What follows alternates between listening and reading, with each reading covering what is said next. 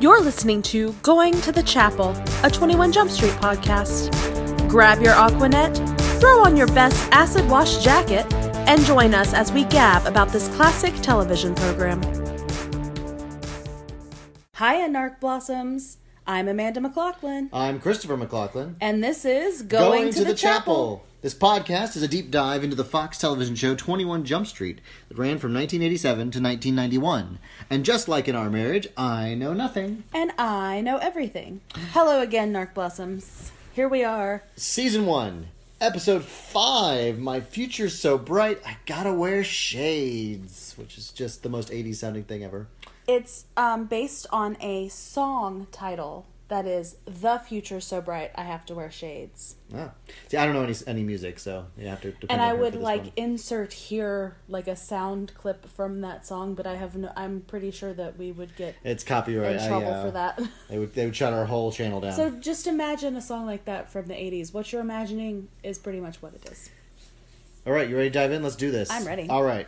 So, by the way, I will preface this by saying this is probably the first super serious toned episode. oh yeah, it definitely has a much more... Not that, I mean... It's actually pretty funny at times, but... It is. There are parts of...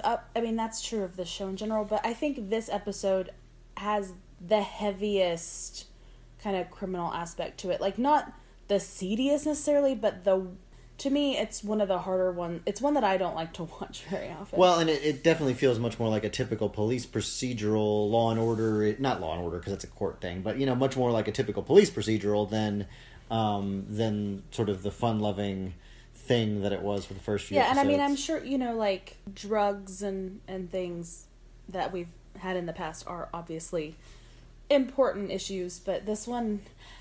Yeah. Anyway, let's dive in. All right, let's dive in. Yes, we'll discuss it. So there's no cold open, so it's just the opening credits with the spray paint and singing about all the good stuff. About jumping. Jump, yeah. And so we jump into some drunk revelers bursting out of what is clearly a prep school, carrying umbrellas because it's raining. I think it must have been raining the week they were filming this because there's a number of scenes in the rain. And they have umbrellas. And there's a preppy, scarf wearing brigade, and they're all very 3 boys and 1 girl. They're all very obviously well-to-do. I call this the 80s Life and Death Brigade because for anyone who's a Gilmore Girls fan, you'll know what I'm referencing. It gets even more explicitly that later, but yes. I am hashtag not Team Logan, so I'm like, this is what... I mean, Gilmore Girls make it seems like fun. We just go out and do Rich things. Kids, but I really think that this episode is more probably what that's like. So at the very beginning, with the 3 boys, we notice, and you notice it right away because it's very hard to miss this face, is baby Josh Brolin, who is our first, as far as I know, as far as the 2 of us can think of, the first future famous person. Although he was already famous at this point. Goonies had already come out, right? Goonies had come out. I mean, he was, and of course he's a Hollywood royalty in the sense that he was, James Brolin is his dad. Also, for any young people watching Thanos. Well, Thanos. We're talking about Thanos. Yes, I mean, he's been in everything. And for anybody who was actually around in the 80s, yes, we're talking about Josh Brolin from the Goonies. Brand from the Goonies. I mean, gosh, he's been in everything He recently. has been in many things. He was the baddie in Deadpool, and I mean, I still think of him as Llewellyn Moss from No Country for Old Men, which is an iconically good performance by him. He's a terrific and very broad actor, and you will see he does a really good job with this role. And I also want to add, this is something that I've read. I don't remember where I read it, and just FYI, a lot of the things that I mention on here as facts that I have in my brain, many of them are in my brain, as we talk about in the beginning. I know everything, but usually the sources are things like Wikipedia or IMDb from ages ago. But I remember reading that Brolin was actually up for the part of Tom Hansen originally. He was one of the actors in consideration, which would have been a much different show. Very different feel to it, for sure. Yeah. Fun fact, James Brolin was actually read for James Bond when they were reading literally everybody. Yeah, there's actually test footage of him reading, and he's pretty good. He even has a decent British accent. But then that would be weird. It's weird that they were cast. They were accent. with American actors for some reason. But anyway, we're way off topic, but just a fun fact for the day. But yes, don't get your facts from podcasts, kids. Always do your own research. I'd say that's YouTube videos. We're not really... This is... If you want something scripted and well-researched, this is not that podcast. This is just us BSing about a show that is one fun. of the other revelers, you did not recognize him, but you did not watch the show, is, I don't remember what his name is, but is one of the doctors in Doogie Howser. Oh, nice. So it's so 80s right now between the Goonies and Doogie Howser. We got everything covered. Yep. So we end up in a convenience store, and baby Josh Brolin, whose character, by the way, is named Rolander, Rollator. Rollator, that's right, Rollator. Which every time they say his name makes me think of Rolaids. Yeah. And I guess it's supposed to be like one of those like rich sounding names. It does sound kind of like but it just sounds like stupid. Rolaids to me. Yeah, it's kind of a dumb name, but names are dumb sometimes. So he's trying to buy liquor, and the convenience store guy is basically like, I need to see some ID. And so, of course, being the rich twerp that he is, he slides him. I don't remember how much money he slides him. Was it 20? Well, 100? he asks for ID, and I think it's 100. He's like, I only have this 100, sir. And he says, how about this? You keep the change. Yeah. Like he bribes him. Total bribery. To not have to. Of course, the problem is he's a smarmy dick about it. Then he's like, oh, you need to put it in this, and I need glasses too. And then he's like, yeah. I need a bag because open alcohol container is illegal or something, sir. I don't know. He's a complete dick to this dick, poor convenience store guy who's just trying to do his job. Like, we're just setting up that these are rich white boys who can do whatever the F they want to do. Yeah. Also, I wrote down, if I was that guy, that $100 bill, I mean, I'm sure he doesn't make a lot of money, but I'd be like, hell no, let me see your ID. Yeah, I exactly. said it the first time. But that smarmy stuff doesn't work for me. I feel like they're already setting up essentially, of course there's a class thing going on anyway, but setting up essentially that he knows that this guy's daddy is somebody, obviously. And so he knows that he's never going to see the inside of a jail cell. So, like, why push it? Like, take the $100 and go for it. I guess, but you can just be like, get out of the store, dude. I don't know.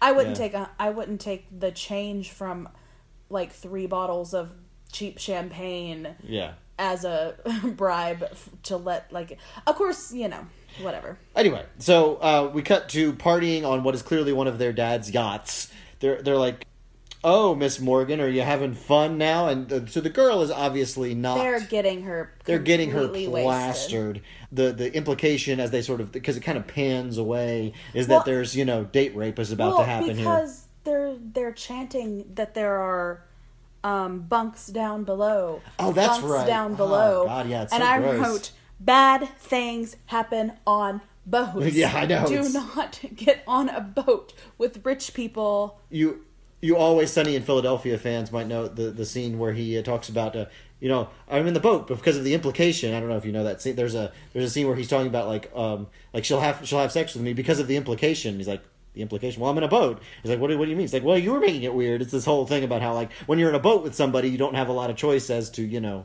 escape routes. Just ask poor Natalie Wood about how that goes. That's what I was going to say. Like, boats.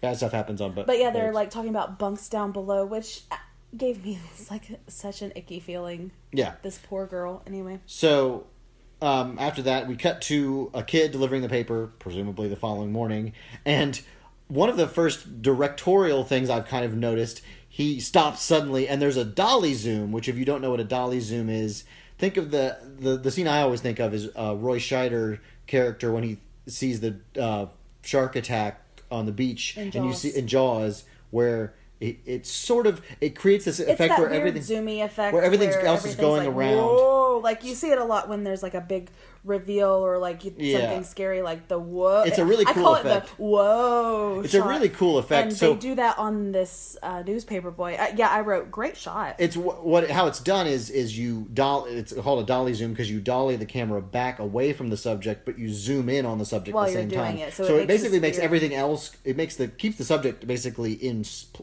in place, but everything else is moving around. So it's that disorienting thing. I think that's what Hitchcock did in Vertigo, I believe, is how he did the Vertigo effect when Jimmy Stewart's trying to go up the stairs. Anyway, sorry, that's a little bit of film nerdery going on there. No, that's good. And then we have a regular zoom onto poor dear Kim Morgan, dead in a ditch.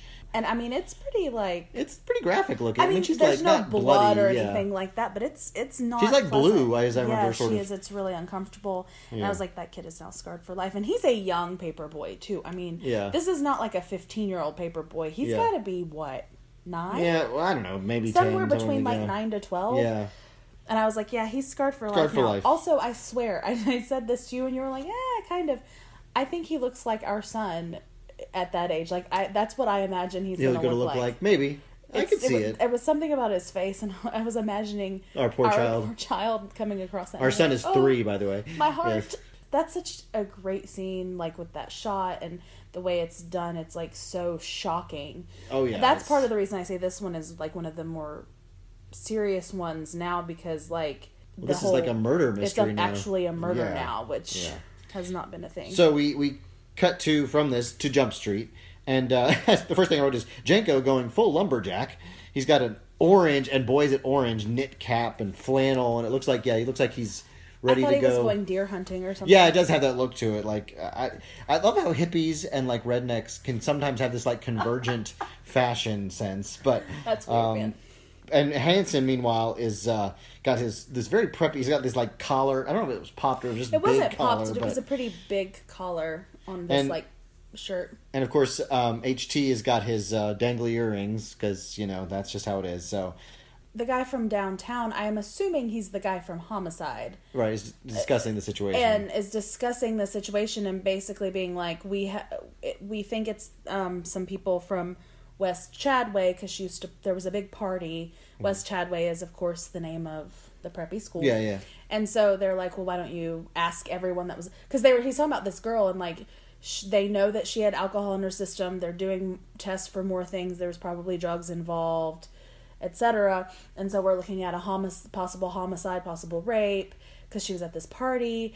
And of course, the guys are asking, why don't you just round up and ask people who are at the party? And he basically says, they're all the richies. Right. And I can't do very much about, daddies all have money. And of course, so Pinhall does this whole like, yeah, they're always above the law, that Yeah. kind of. Then Jinko says, well, you're going to have to learn because you and Hanson are going to the prep prep school. And then HT is going to be backup, which we'll figure out what that's going to be. And then Judy is going to be on victim duty, so she's going to interview the victim's family and try to figure out what happened with Kim, who is obviously from the other side of the some more tracks. information about her. And I wrote down, because Jinko was talking about West Chadway and that it was $6,000 a year at the time.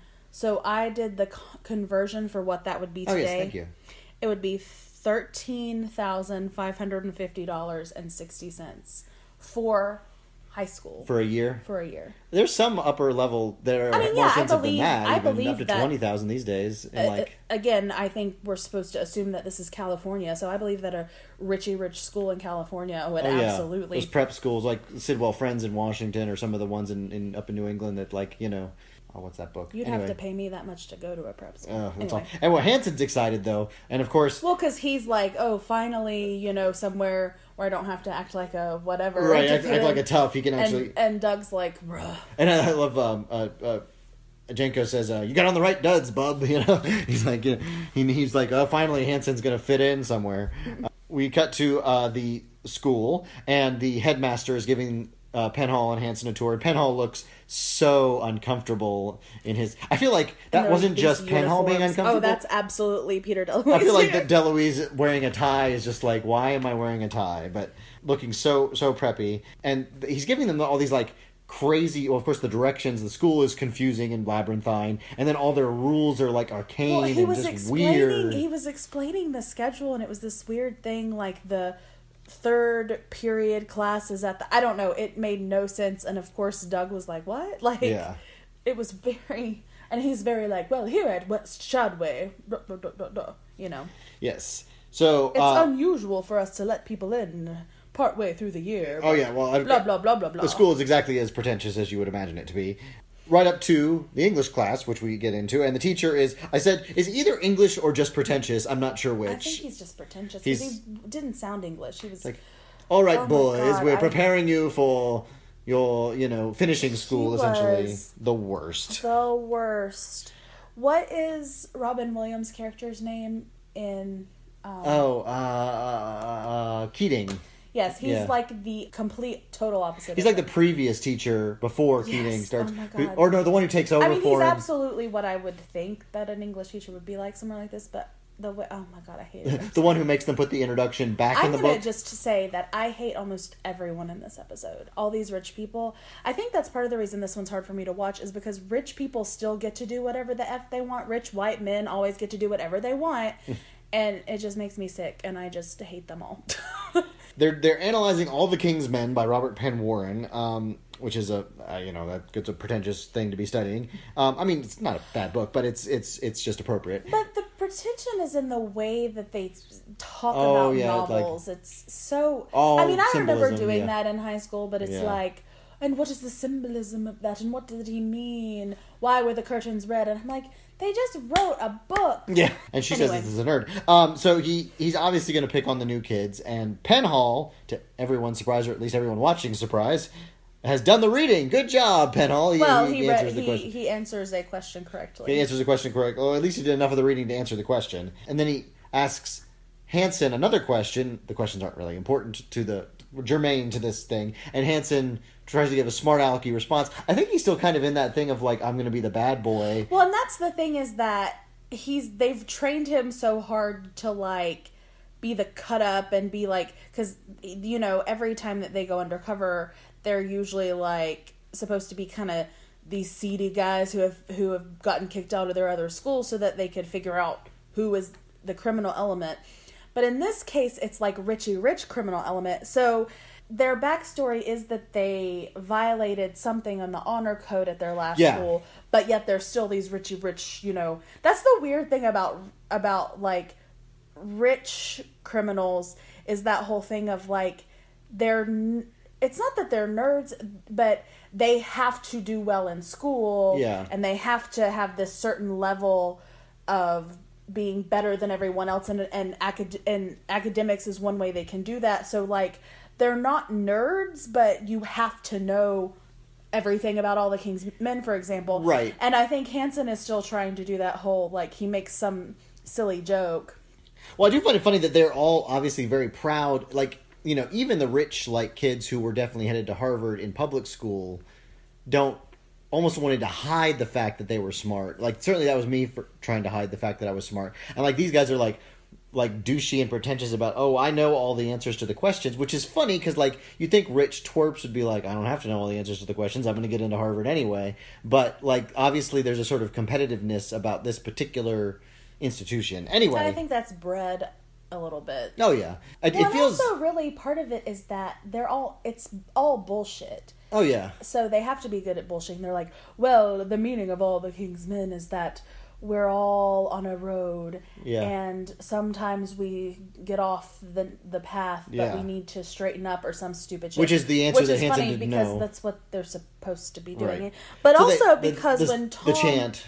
They start this chant state college, like, he's going to have to go to state college. Because, one, that must be the worst thing in the world. And my question is, the teacher doesn't seem to stop that. So that to me almost seems like something that just, there's, not that they're supposed to do, but like that just happens at the school, that you start chanting state college to people. Well, okay, so let's tie this into current events. Of course, that we just had that scandal with Lori Loughlin and Felicity Huffman, cheating to get their kids into the right school, which is USC, which was a state college, by the way. Damn it, Aunt Becky. Why you gotta be this way? But at certain of these preparatory schools, it's 100% that way. Like, if you don't get into the right college, like the big Ivy Leagues or Stanford or the liberal arts schools like your Amhersts or Williams or something, then you failed. Like, if you have to go to, even one of the still on the U.S. News and World Report list, but a little further down colleges, it's like you failed at life. You're never going to get anywhere. I feel like it's something that's almost like school sanctioned for them to chant at one another. It's school sanctioned bullying, 100%. And I think maybe it's less that like there's like a rule about if someone gets a question wrong, but it's more something that probably for generations they've done, like, pick on the weaklings, basically, kind of thing. Yeah. Anyway, I put something here that Depp's face is actual Depp. Is all I put. I don't remember what happened there, but I'm sure it was a very Depp, like, pulled a face that was just like, I was like, oh, there he is. Saying his, like, smart alecky thing. Yeah. And then so we moved to the hallway, and Penhall is meanwhile being like, what's wrong with going to state? He's basically doing the same thing we're doing. Also, Penhall says, I just got lucky because All the King's Men is, like, the only book I read in high school. And it's the only book he read for prep, I guess. Well, and Hanson is, like, really frustrated. He's like, what do I know? I'm going to state. Like, he's really upset that this happened because his whole vibe in this episode is, like, these are my people. Like, he even says that, I think. These are my people. And I should be able to, of all things, I should be able to fit in with them. And then, like, Penhall is the one who actually got the question right.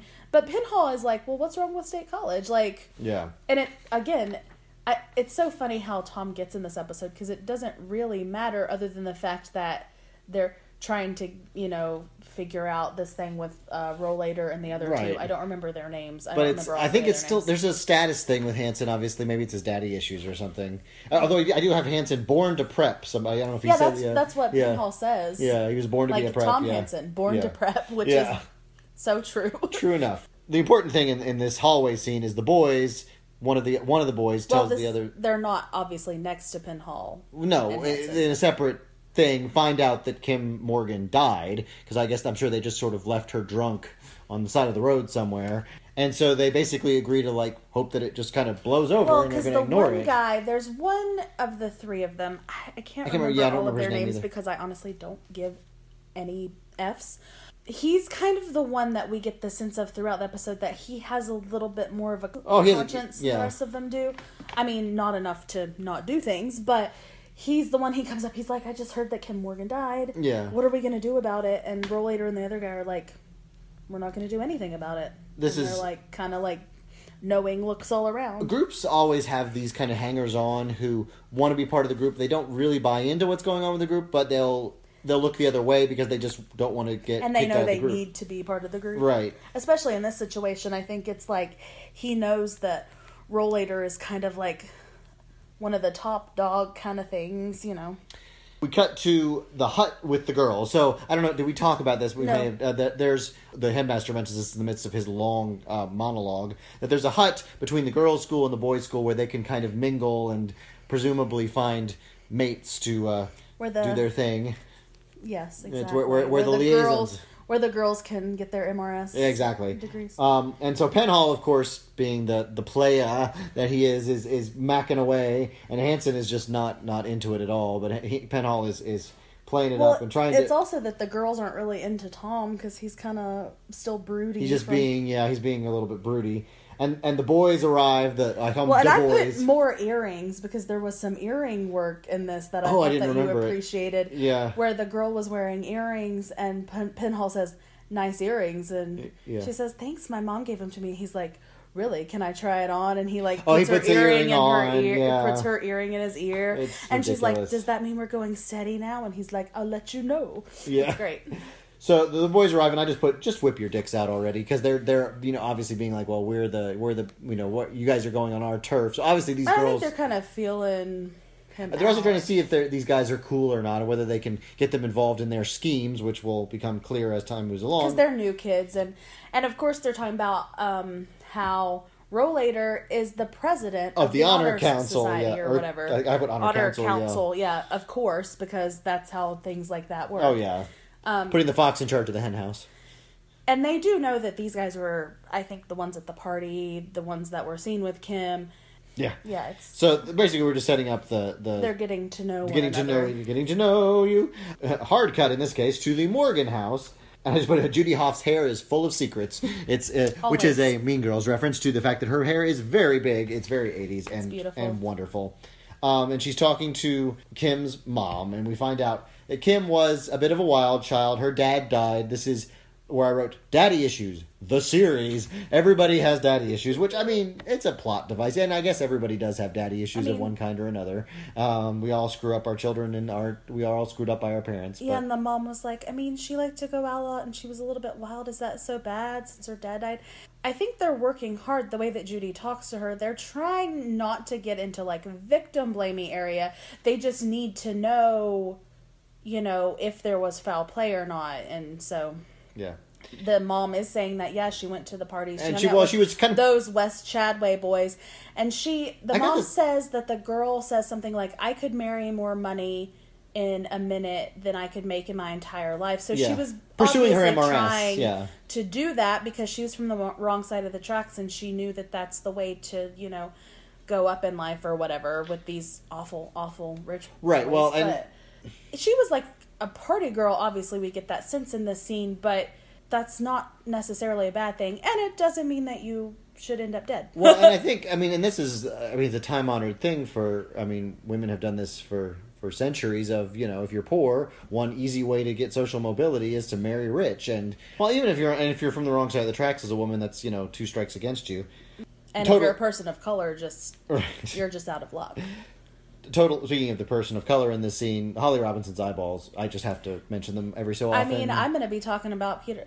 Listen, I'm fine with it. She's beautiful. Well, and I think the directors of the series knew, because they give her lots of close-ups, which in addition to having a very pretty face, it's just her eyes are so light, really and nice.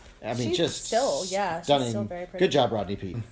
So we meet Vinny, who's her brother, who's Kim's brother. Kim's brother, yeah, sorry, not Judy's brother, who is extremely mad about all this. You can tell he's ready to set up a guillotine, and I get it, because his sister just died.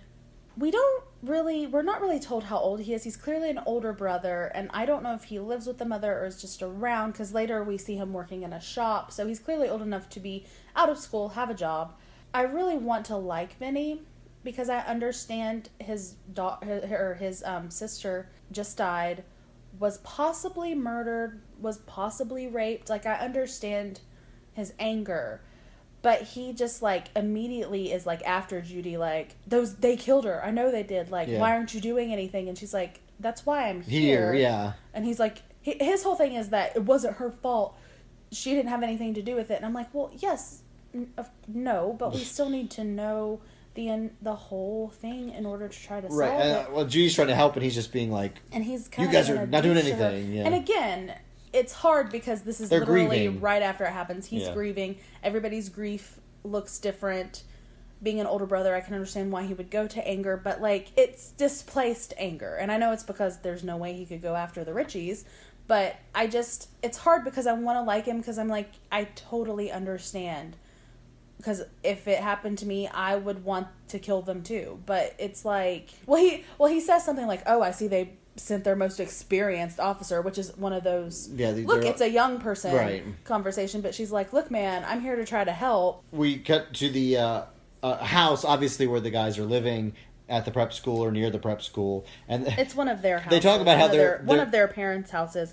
It's they call themselves the Fun Club. This is where I wrote Life and Death Brigade, because I had the same thought, sort of independently of you. Yes, and so they're the Fun Club, which I'm like, oh, that's very creative there, fella. Yeah, that's just great. And Rollator's doing coke off of a coffee table. They're just straight just doing coke. It's so 80s it's right now. It's the most 80s thing I've ever seen. Off a glass coffee table at that. And I also, cocaine was a huge thing for Richies in the 80s, but teenagers, I guess probably rich teenagers, but it's just so crazy to me, because it was they're just talking about how they, what is it that they say that their little motto is? It's they're risk takers. Oh, I remember it just being douchey, and I didn't write it down. Something about wealth makers, and that if there's no risk, there's no reward. Well, they that's their to big do thing.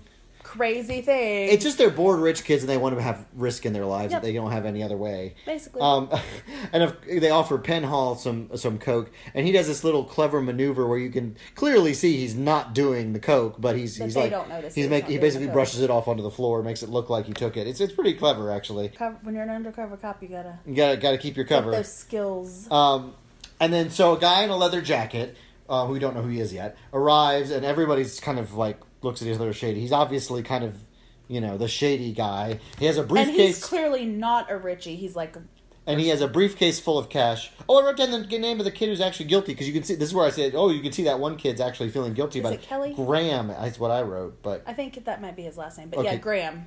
Graham's his last name. Anyway, because I think they call each other by their last names, because of course they do. We find out basically they're using... This guy is telling them they need to do a drug run from him, and they're like, we're not going to do that. And he's like, we're business associates. So He says something about, you use my facilities for a party, I use your daddy's plane to run drugs. Right. So clearly whatever this party was, they must have, like, used, this guy's name is Kurt, they must have used him for it, so he's like, pushing them to do a drug run.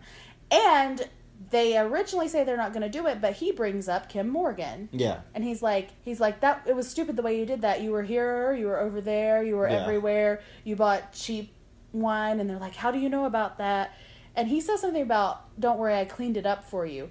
So we never get a sense of knowing what exactly that means. Right. But I'm assuming that maybe there was some physical evidence or something. Yeah, they were sloppy about what was going on. Of course, they weren't intending to murder her in the end. I mean, it was just they were intending to rape her, obviously, which is bad enough. But yes, it's terrible. They are convinced by this argument that they need to do this, and they decide to initiate Penhall into their club.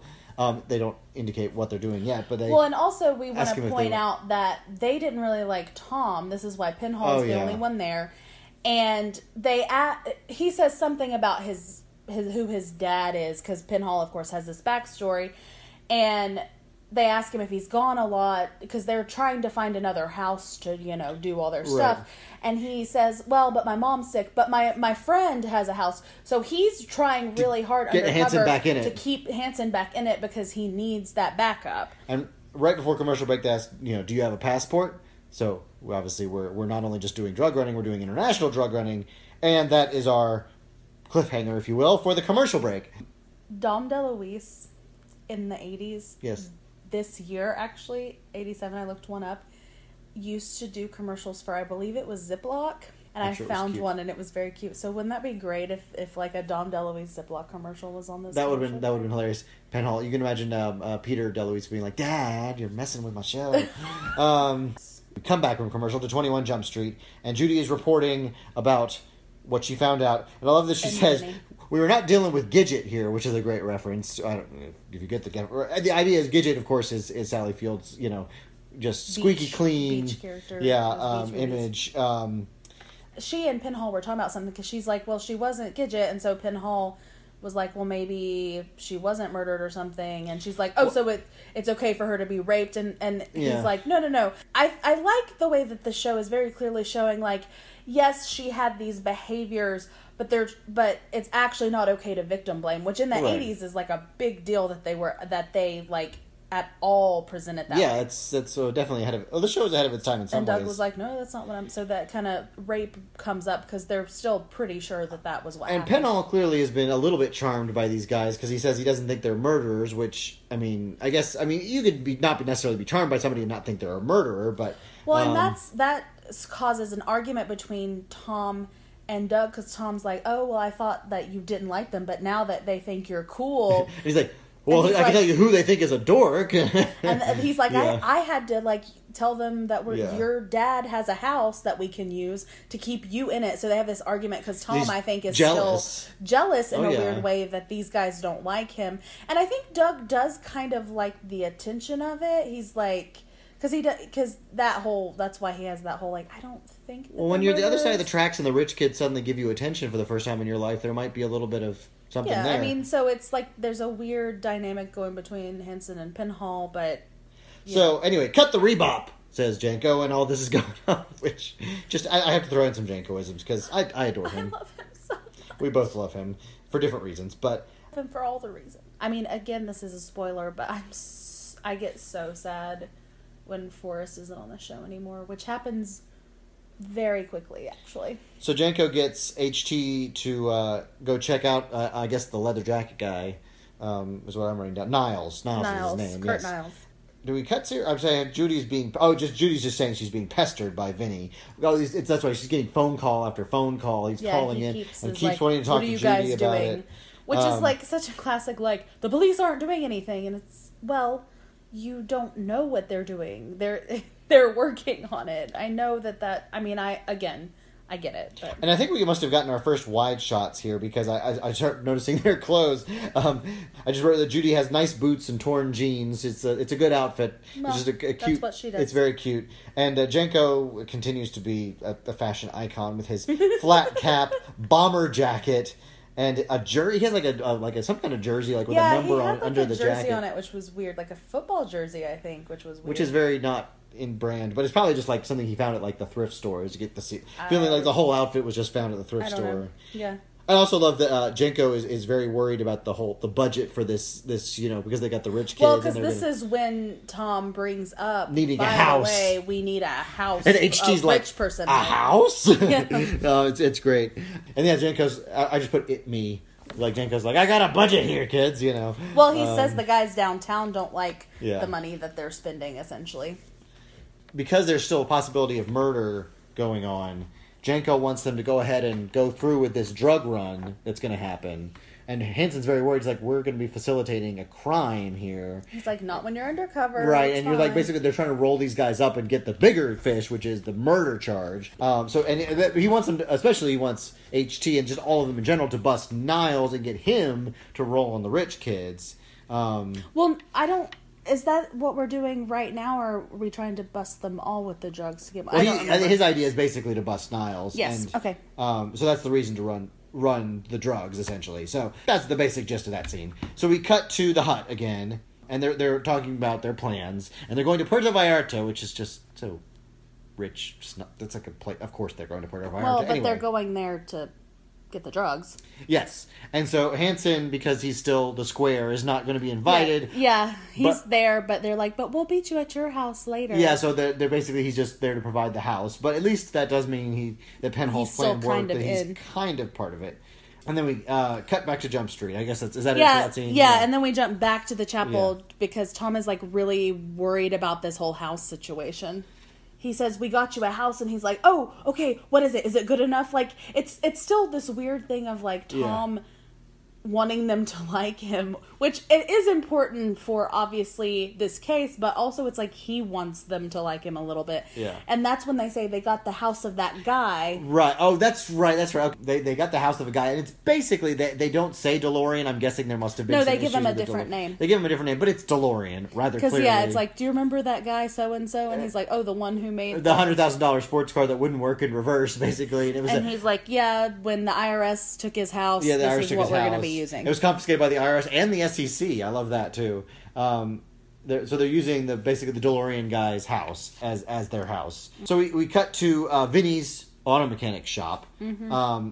So we're just, I like how every working class kid in the show so far has been an auto mechanic. I guess that's just like their shorthand. Like, what do the working class people do? I guess they fix cars.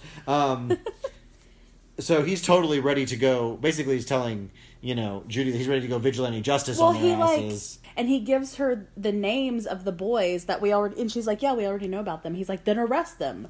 And it's like, okay, we need to... Get evidence. Be able to arrest them. And he feels like, once again, they're not doing enough. And then we get out that he basically just used to carry golf clubs. He caddied and mowed their lawns. And that he's just sick of them. And I'm like, you know what? I am on your side, Vinny, because rich people are the worst. And these rich people... seriously, I cannot tell you how much this whole episode was so hard for me to watch. As much as I actually really love, of course, Penhall in this episode, and I like how Judy is handling the situation with by the way, Holly Robinson acting her socks off in this scene, but yeah, she does a really move good on. job. I just hate people so much. Every time they're on screen, I'm just like, I know, darling, it's okay. They're the worst. So yes, eat the rich. We're class warring our way through this episode. We cut to the airport, and the private plane is returning. Hanson and HT are there and HT is posing as the driver, basically, as Hanson's personal the driver for because he's rich, of course, are picking up the boys, and then you're like, oh, what? But Penhall's not with them, and he's like, well, where's Penhall? And they're like, oh, we made him fly commercial. So it becomes clear that Penhall had to fly commercial by himself with the drugs to mule them in. And so they go to and a kilo. They got a whole kilo of drugs. And Penhall is full on vacation attire. Oh yeah, it's I don't remember if it's actually a floral shirt. Yeah, Hawaiian shirt. So he's trying to blend in, I guess. But the way Penhall would blend in was just by standing out. I guess I don't know. It's just Penhall being Penhall, probably. And I want to point out that there's at some point somebody says pain in the neck. And obviously that was an overdub for pain in the ass at some point in this scene. He is the driver talking about all the teenagers. All the teenagers being a pain in the neck. Because Tom is being a dick to him to like Yeah. show that he's cool or whatever, which I don't think works. But. Right, so we cut into the car, and this is where Penhall tells Hanson that he's got a kilo of cocaine, and he is ticked about having to do this, obviously. But he didn't have a choice because it would have blown his cover, and they still don't have it. Penhall says something in Spanish at some point, and I'm like, oh, Penhall knows a little Spanish. Look at this working class kid doing his homework. And, of course, he's extremely angry also, because Penhall's going a little bit class warish here, too, because they can basically just walk up with a kilo of, cocaine, and nobody says anything, and it's just like buying and they just take it. It's like buying a and Coca-Cola, the place basically. what they were staying was, like, beautiful and perfect, and it was amazing. Yeah. And this is where we find out that Kim was definitely raped. Yeah, this is the... They got back reports, and there was definitely obvious trauma. And that, that she was definitely, violated. So... that just... I can't think about it too much because it really just bothers me a lot. So we end up at Hanson's crib. So I say crib because it's like, this is like the kind of thing that you would get in like the crib, those old MTV cribs. Yeah, like, here's where the magic happens, We're kind of a retro futurist, modernist. It looks like a terrible, like all those like rich people houses that look terrible to actually live in. That like, I can't imagine they about actually most spend any rich time. people houses. It's all this like glass and it just looks awful. If I were rich, I would just buy an old Victorian home and goth it out really, really hard. It would be just amazing. So the drug dealer arrives to get his share, and he recognizes the house. Oh, that's right. So we're worried that Niles is like, I feel like I've seen this house before. What is this house? Yeah. And so Tom kind of throws out like, oh, my dad bought it from this guy, and so he says that it was the guy with the cars, and he's like. Right. Oh, yeah, that guy. And then one of the Richies is like, oh, I can't remember the name of the guy because it's obviously supposed to be DeLorean, but they don't use DeLorean. Yeah. And, he gets a little bit money and thinks he can do whatever he wants or something like that. Like, thinks he's above the law, which I'm like, that's how the F you're acting. Well, I wrote down old money can break the law. But then he says, the nouveau, they never learn or something like that. The nouveau, and I'm like, that's, oh my gosh, that's just gross. Like, oh, so old money, you can rape a girl and let her die and it doesn't matter. But, like, new money, they can't even, like, try to, I don't know, the whole thing. Don't do shitty things. Yes, I don't agree. care how much money you do or do not have. So the Niles has a drug testing kit on his person, which I guess makes sense. Well, yeah, if you're a drug dealer, you want to know if your cocaine that you have is real, actual good cocaine. Stuff. And he's like, well, this isn't as good as the last one, but, he'll take it. And so, the drug deal has occurred. Then we cut to Hanson and Hoff's, they're following Niles. Yeah, because now they couldn't bust the kids with the cocaine because Doug's the one that brought it in. But they know now that Niles has the cocaine, so they're going to try to bust Niles so that he'll roll over. Yeah, and so they're following him. I just put another saxophone song. It's the 80s, man. It's just all the saxophone. Also, maybe a lovely reference to Hanson's prowess with the saxophone. They end up essentially in obviously the seedy part of town, and he pulls up, and there's a lady of the night leans in his window and is basically asking him for stuff, and they're just about to get out and bust him for the kilo of cocaine that's in the back, and then she's like, I got you, mister, or some such. It's like, she's obviously a cop. So she's undercover, and Vice cops come roaring around the corner. So now he's busted by an undercover prostitute, and so they can't get him for the drugs. Which is just like, Vice. And so that's when we cut to commercial, and they're all frustrated. We're all frustrated for them. Cut from commercial to Janko playing the guitar. Playing his electric guitar, like the hippie that he is. And Judy and Tom come in and they're upset. They're like trying to tell him about what just happened, and he's like, he stops in the guitar and goes, "What is it, my son?" Which I think is just. That's guru, the funny man. thing about this episode is so heavy. I think that's why they have some of the stuff in there. But I just thought that was the funniest thing. And so he finds out that Vice got him, and they're like, well, maybe they'll notice the kilo. And he says, well, the kilo, they wouldn't notice a kilo unless it sat up and asked for and propositioned them. Yeah. And so he calls, I think the gentleman from the beginning, who I'm assuming still is the homicide guy, yeah, and asks who is the commander over at Vice right now, and it's this guy who's called Jake the Rake. Yeah, clearly a square, and he's older guy. And he says he's a Vietnam vet, but he's like, oh, I know how to deal with those guys. Well, he doesn't say Vietnam vet. He's like, he hasn't liked you since you guys lost them the war in Vietnam. So clearly, the idea is that like he's like this straight-laced, obviously like, Republican, pro-war, like older gentleman who hates hippies. Has a picture of Reagan in his office. Yeah, I mean that kind of thing. Yeah. So speaking of hard cuts, we cut to Jenko in full regalia, full like army, like going to talk to Jake. Well, no, it's not army regalia, police regalia. Police regalia. Oh my gosh. Trying to look like an actual cop for once. During the pilot, we talked about how weird Johnny Depp looks in a police uniform. Frederick Forrest looks so much weirder, and he's got his hair because he's got this like longish hair. He's got his hair like back, and he's got his hat on. It is a sight. It is a sight to behold. Copyright Lindsay Ellis on this, but thanks, I hate it. It's just awful. I don't know if she's the one who came up with it. From her? I don't know. That's the person. People say that all the time. She's the one I always associate it with. But thanks, I hate it for sure. She does use it a lot, but I think that's an internet thing. He's trying to basically. They want to get Niles out. That's what it is, yeah. They don't want him busted for this so that they could try to still get him on the drug charge. So he's explaining that he wants his paperwork done. And the guy keeps saying, Do I know you, gag, continue. Don't I know you? And he's like, no, sir, I don't think so, sir. I feel like every undercover, like we talked about this with... And the way he's talking, he's like, oh, yes, sir. No, sir. Oh, Thank you, sir. And he keeps...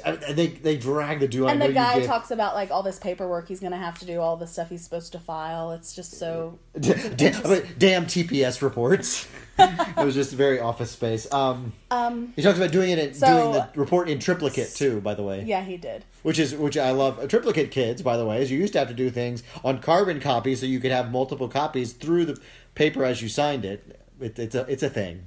Sorry, you were about to say. No, I was just gonna say Office Space. Hot take: that movie is way overrated. Okay. How dare you? How dare you? Okay. I mean, there are bits of it that are fun. Like, but I feel that way about a lot of like cult classic kind of things. It hit like a certain place, but anyway. Yes. So we cut to Vinny's got a gun. Doom doom doom doom doom doom. Vinny's got a gun. So yeah, sorry. So Vinny has a gun. Sorry, that was really good. Thank you. You couldn't see it because obviously this is a podcast, but he was kind of doing this little like dance along with it. It was. I was trying to. I'm sorry that everyone missed that.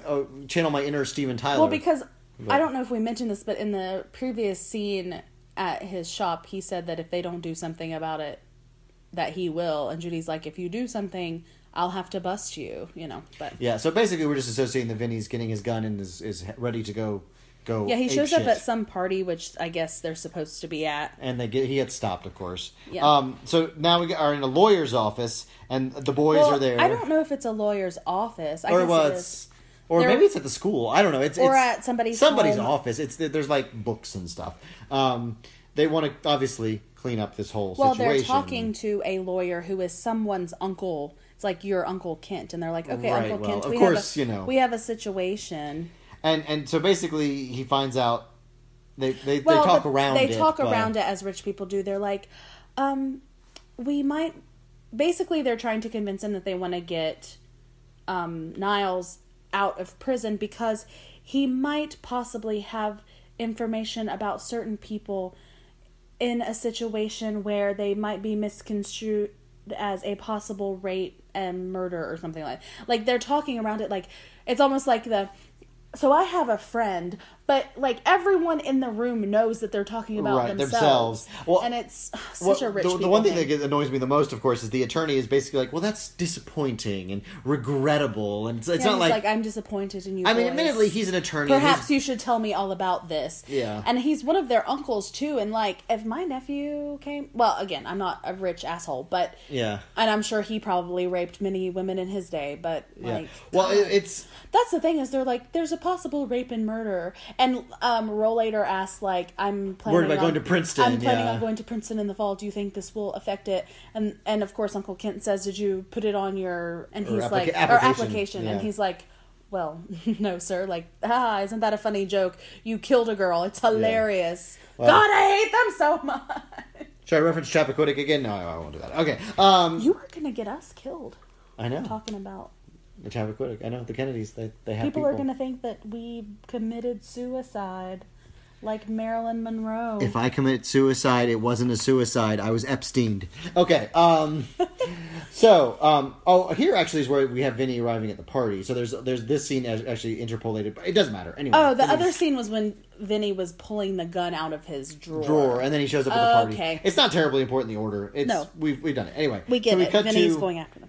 21 Jump Street, and the calls for Judy have been screened, so she's kind of mad because she's like, "Oh, is Vinny calling?" Like they were like, "Well, they started screening them all." Oh, that's what it was. The scene before, Vinny was on the phone saying, "I want to talk to Hoffs, Judy Hoffs." Yeah, and he's getting the runaround, and that's when he finds the gun. Right, and so Judy sees like there's a gazillion messages for her about Vinny Morgan, she's mad, like, and apparently downtown like screens their calls or something. Yeah. So Janko calls to say that Niles has been bailed out. Did he bail Niles out? Or I don't know. No, what happens is while he was talking to Jake the Rake, when he gets out of talking to him, he finds out that Vinny's been bailed out, of course, by our Richies, and he calls her Peaches. Oh, I know you ship them. I but... do. I really do. So anyway, he wants Peaches and HT to follow Niles to see, where he's headed.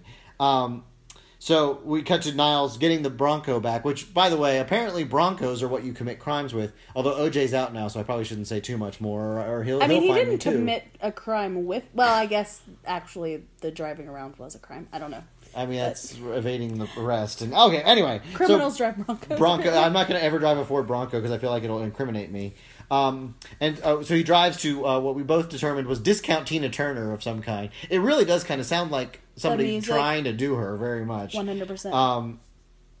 And so we cut to he goes back to the seedy side of town where the hookers are. I'm like, man, that man loves him a sex worker. So, and we cut to so we see that the stuff is still in the back of the car because Vice didn't see it, of course. And Hoffs and HT, they do finally get to bust him. And he speeds off, which is funny because they like run up to him. As they get out of the car and run up to him.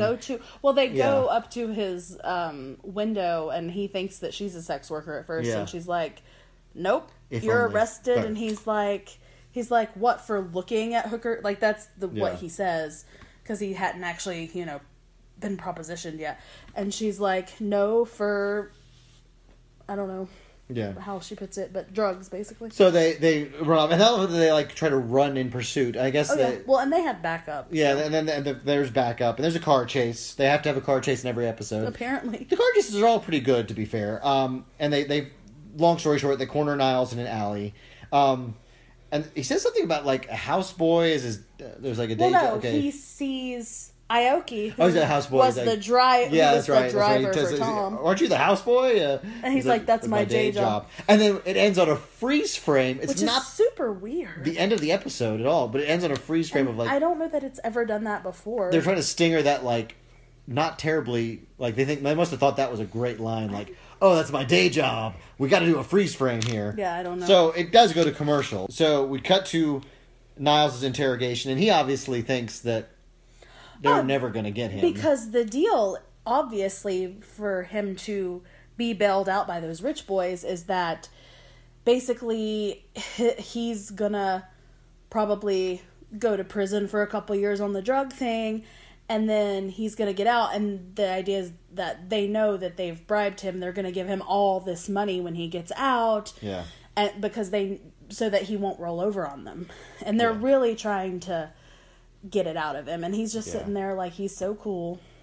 So he's actually like, using the term non sequitur. It's like, "Oh, you're gonna get me a sandwich," and he's just being a total dick. Awful. He's not talking, and Janko is pissed.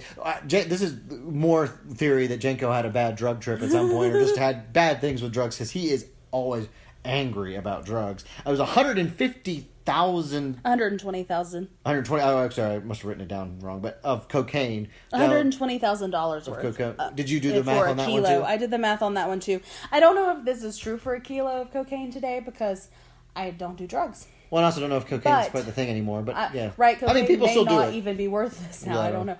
But he said that you had a kilo, which is $120,000 worth.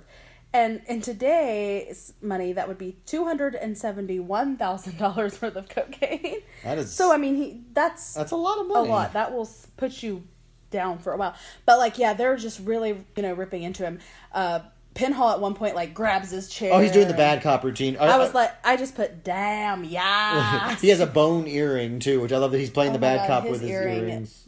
Just, anyway, I'm not going to do that right now. But yeah, well, and that's the point where he goes, they're like, we know that they bribed you, they offered you money, tell us what happened, they're trying to get him. And he goes, my future's so bright, and then he puts on a pair of sunglasses. I gotta wear shades. Yeah, the title drop. Which is ridiculous. Also, whose sunglasses are those? Yeah.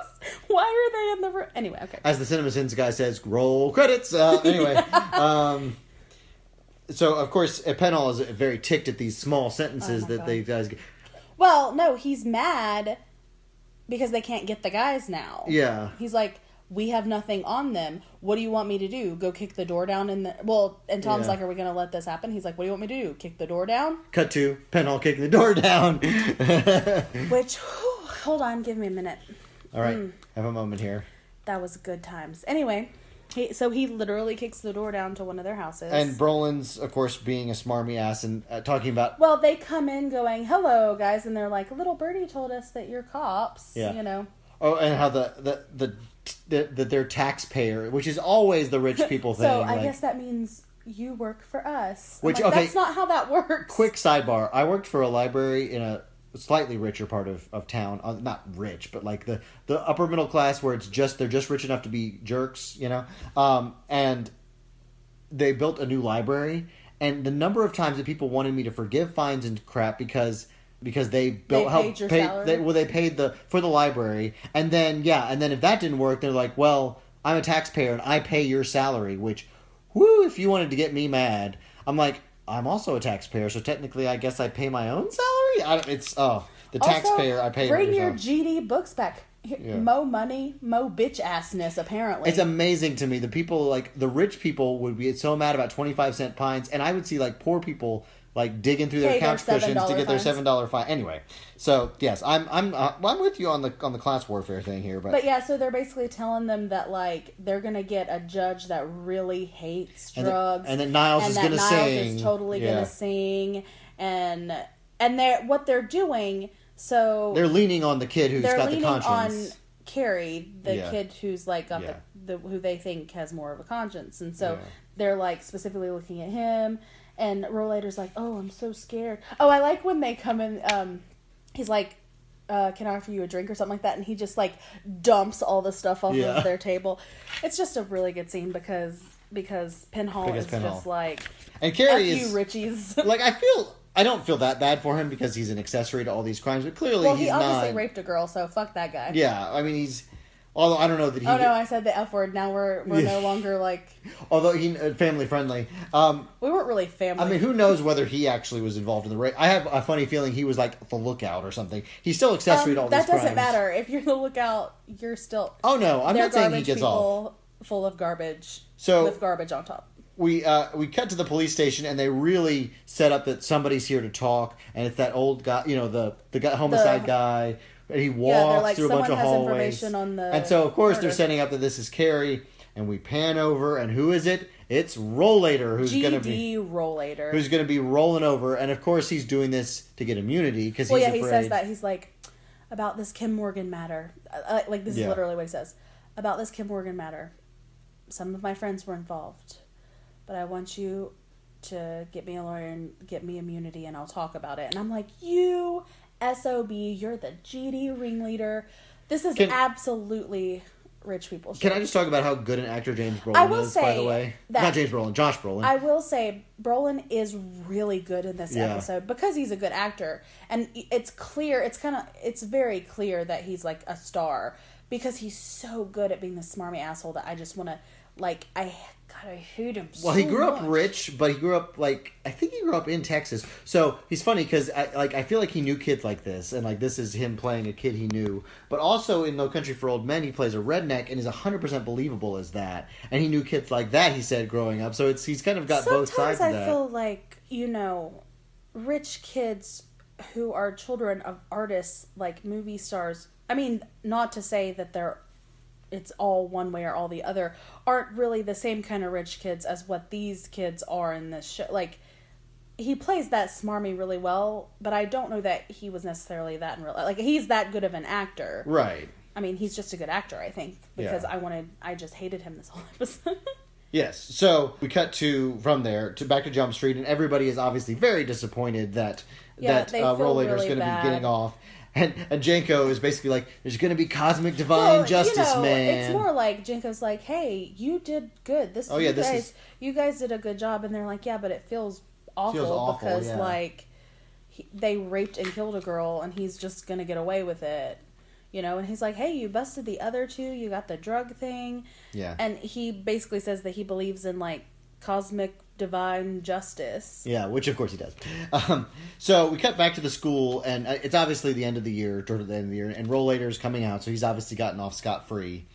And who should he see but Vinny? And Vinny is very obviously, confronting him about, Kim, and he's like, what are you talking about, man? Nothing, whatever. Well, no, he's just like, can I help? Whatever. He's like, are you Rollator? And he's like, yeah. He's like, Kim Morgan was my sister, or what did you do to my sister? And he's like, hey, whatever, man. Yeah, come he's on. He's just trying to get out of it again. And we have a freeze frame on Rollator, and we hear in the background a gunshot.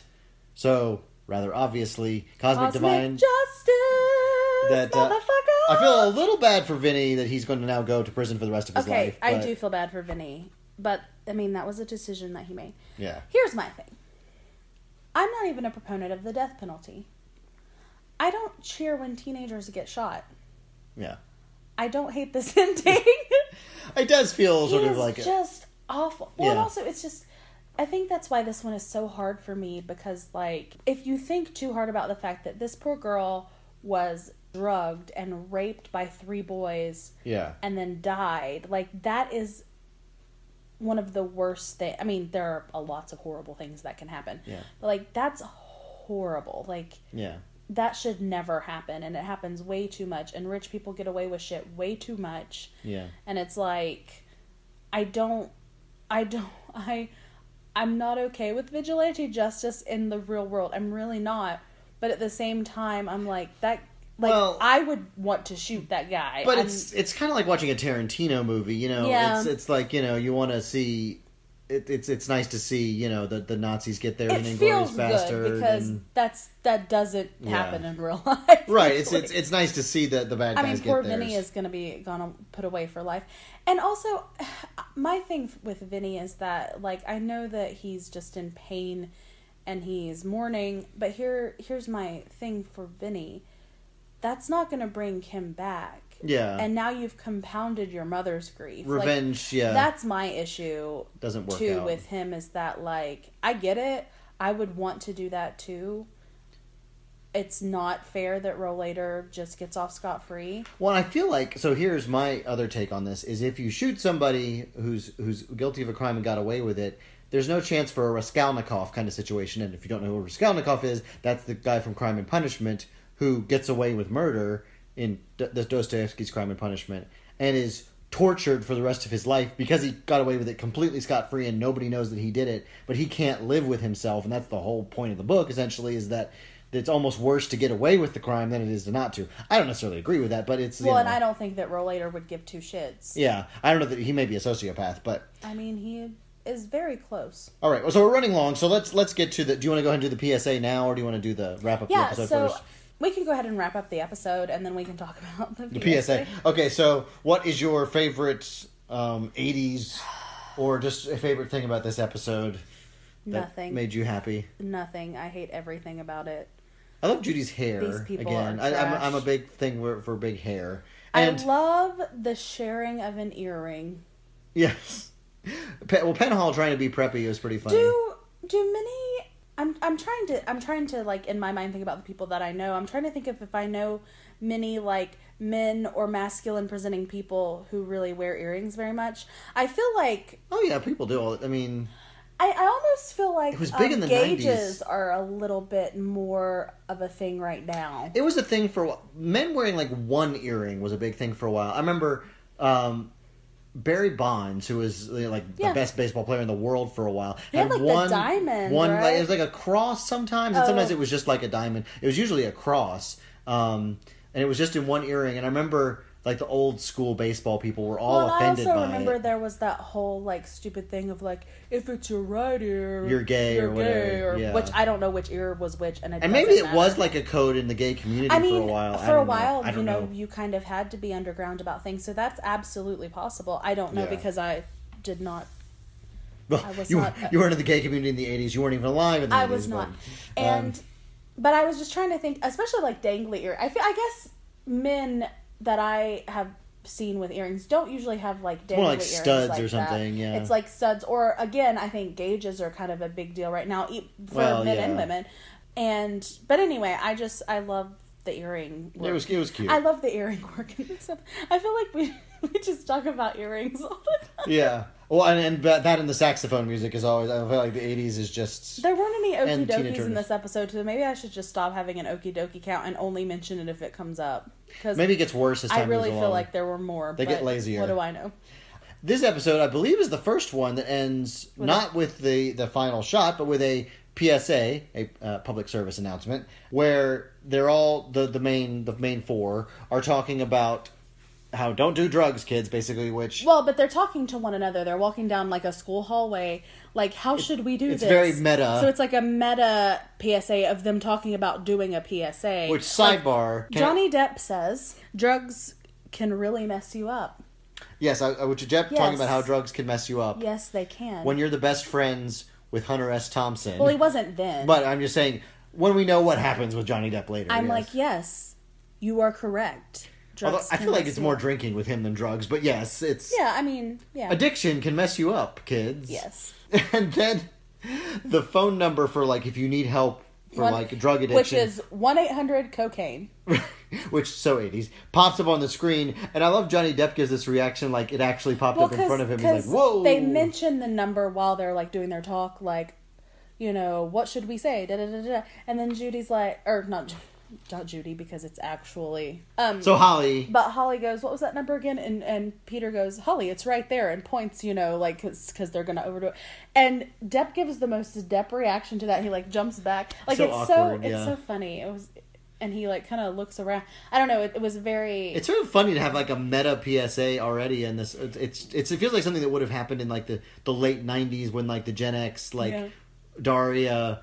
I'm over it kind of thing happened. I'm trying to remember what they were wearing, because you made the comment that they looked like the Breakfast Club. They do kind of look like the Breakfast Club. So, well, actually, Johnny Depp is wearing blue jeans and and this white shirt with something graphic on it, and like a long coat. He looks like John Cusack can say anything. Oh, I thought he looked like Bender. Yeah, he doesn't have like the scarves though. Bender has like the scarf. But yeah, you thought he looks like Bender. And then Peter DeLuise has like jeans and like a almost looks like a Letterman jacket, or so like he looks like the jock jacket. I don't remember what Holly was wearing. Do you remember what Holly was wearing? No, which I'm is shocking. That you don't remember what Holly was wearing. Yeah. And then Dustin was or Dustin, HG. Yeah. Well, he's not HG. Dustin was wearing like one of those like suit jacket things. So it was like the prep, the jock, and the. But I think they were just wearing regular clothes. They probably just maybe what they actually wear, although maybe not. I don't know. They may have just picked up the costumes. I don't know. That looks pretty much like Johnny Depp. Trying to make you look like so the kids will relate to you, so they'll listen to you and call the 1-800. Maybe, but I mean, I don't know. Call 1-800-COCAINE for their pot addiction. But anyway, I mean, I think Johnny Depp was wearing his boots that he still wears. Johnny. It's funny because I see pictures of him from his 20s and his clothing that like he still wears now. It's really funny. All right. Well, thanks for sticking with us through this long episode again. I guess rich. Yes. Well, don't let the rich get away with crimes. Maybe. Yeah, that. I'm not necessarily for setting up guillotines per se, because that ends with the rich still in charge. So we look for us next time, as we will be discussing episode 6, which we like a lot better. So if you didn't like this episode, stick around for that one, which is much more fun, I would say. It's more fun. And also subscribe, comment if you'd like. Yes, please leave a comment. We'd love to hear what you think. If we said something that is factually inaccurate, we'd love to hear about it. Oh, yes. Corrections are welcome. We absolutely don't do that much research. We watch the show. So anyway, thanks for listening. Do you have anything else you'd like to say before we leave these fine people? Okie doke. All right. Thanks, guys. You're going to learn something when we meet you on the pod.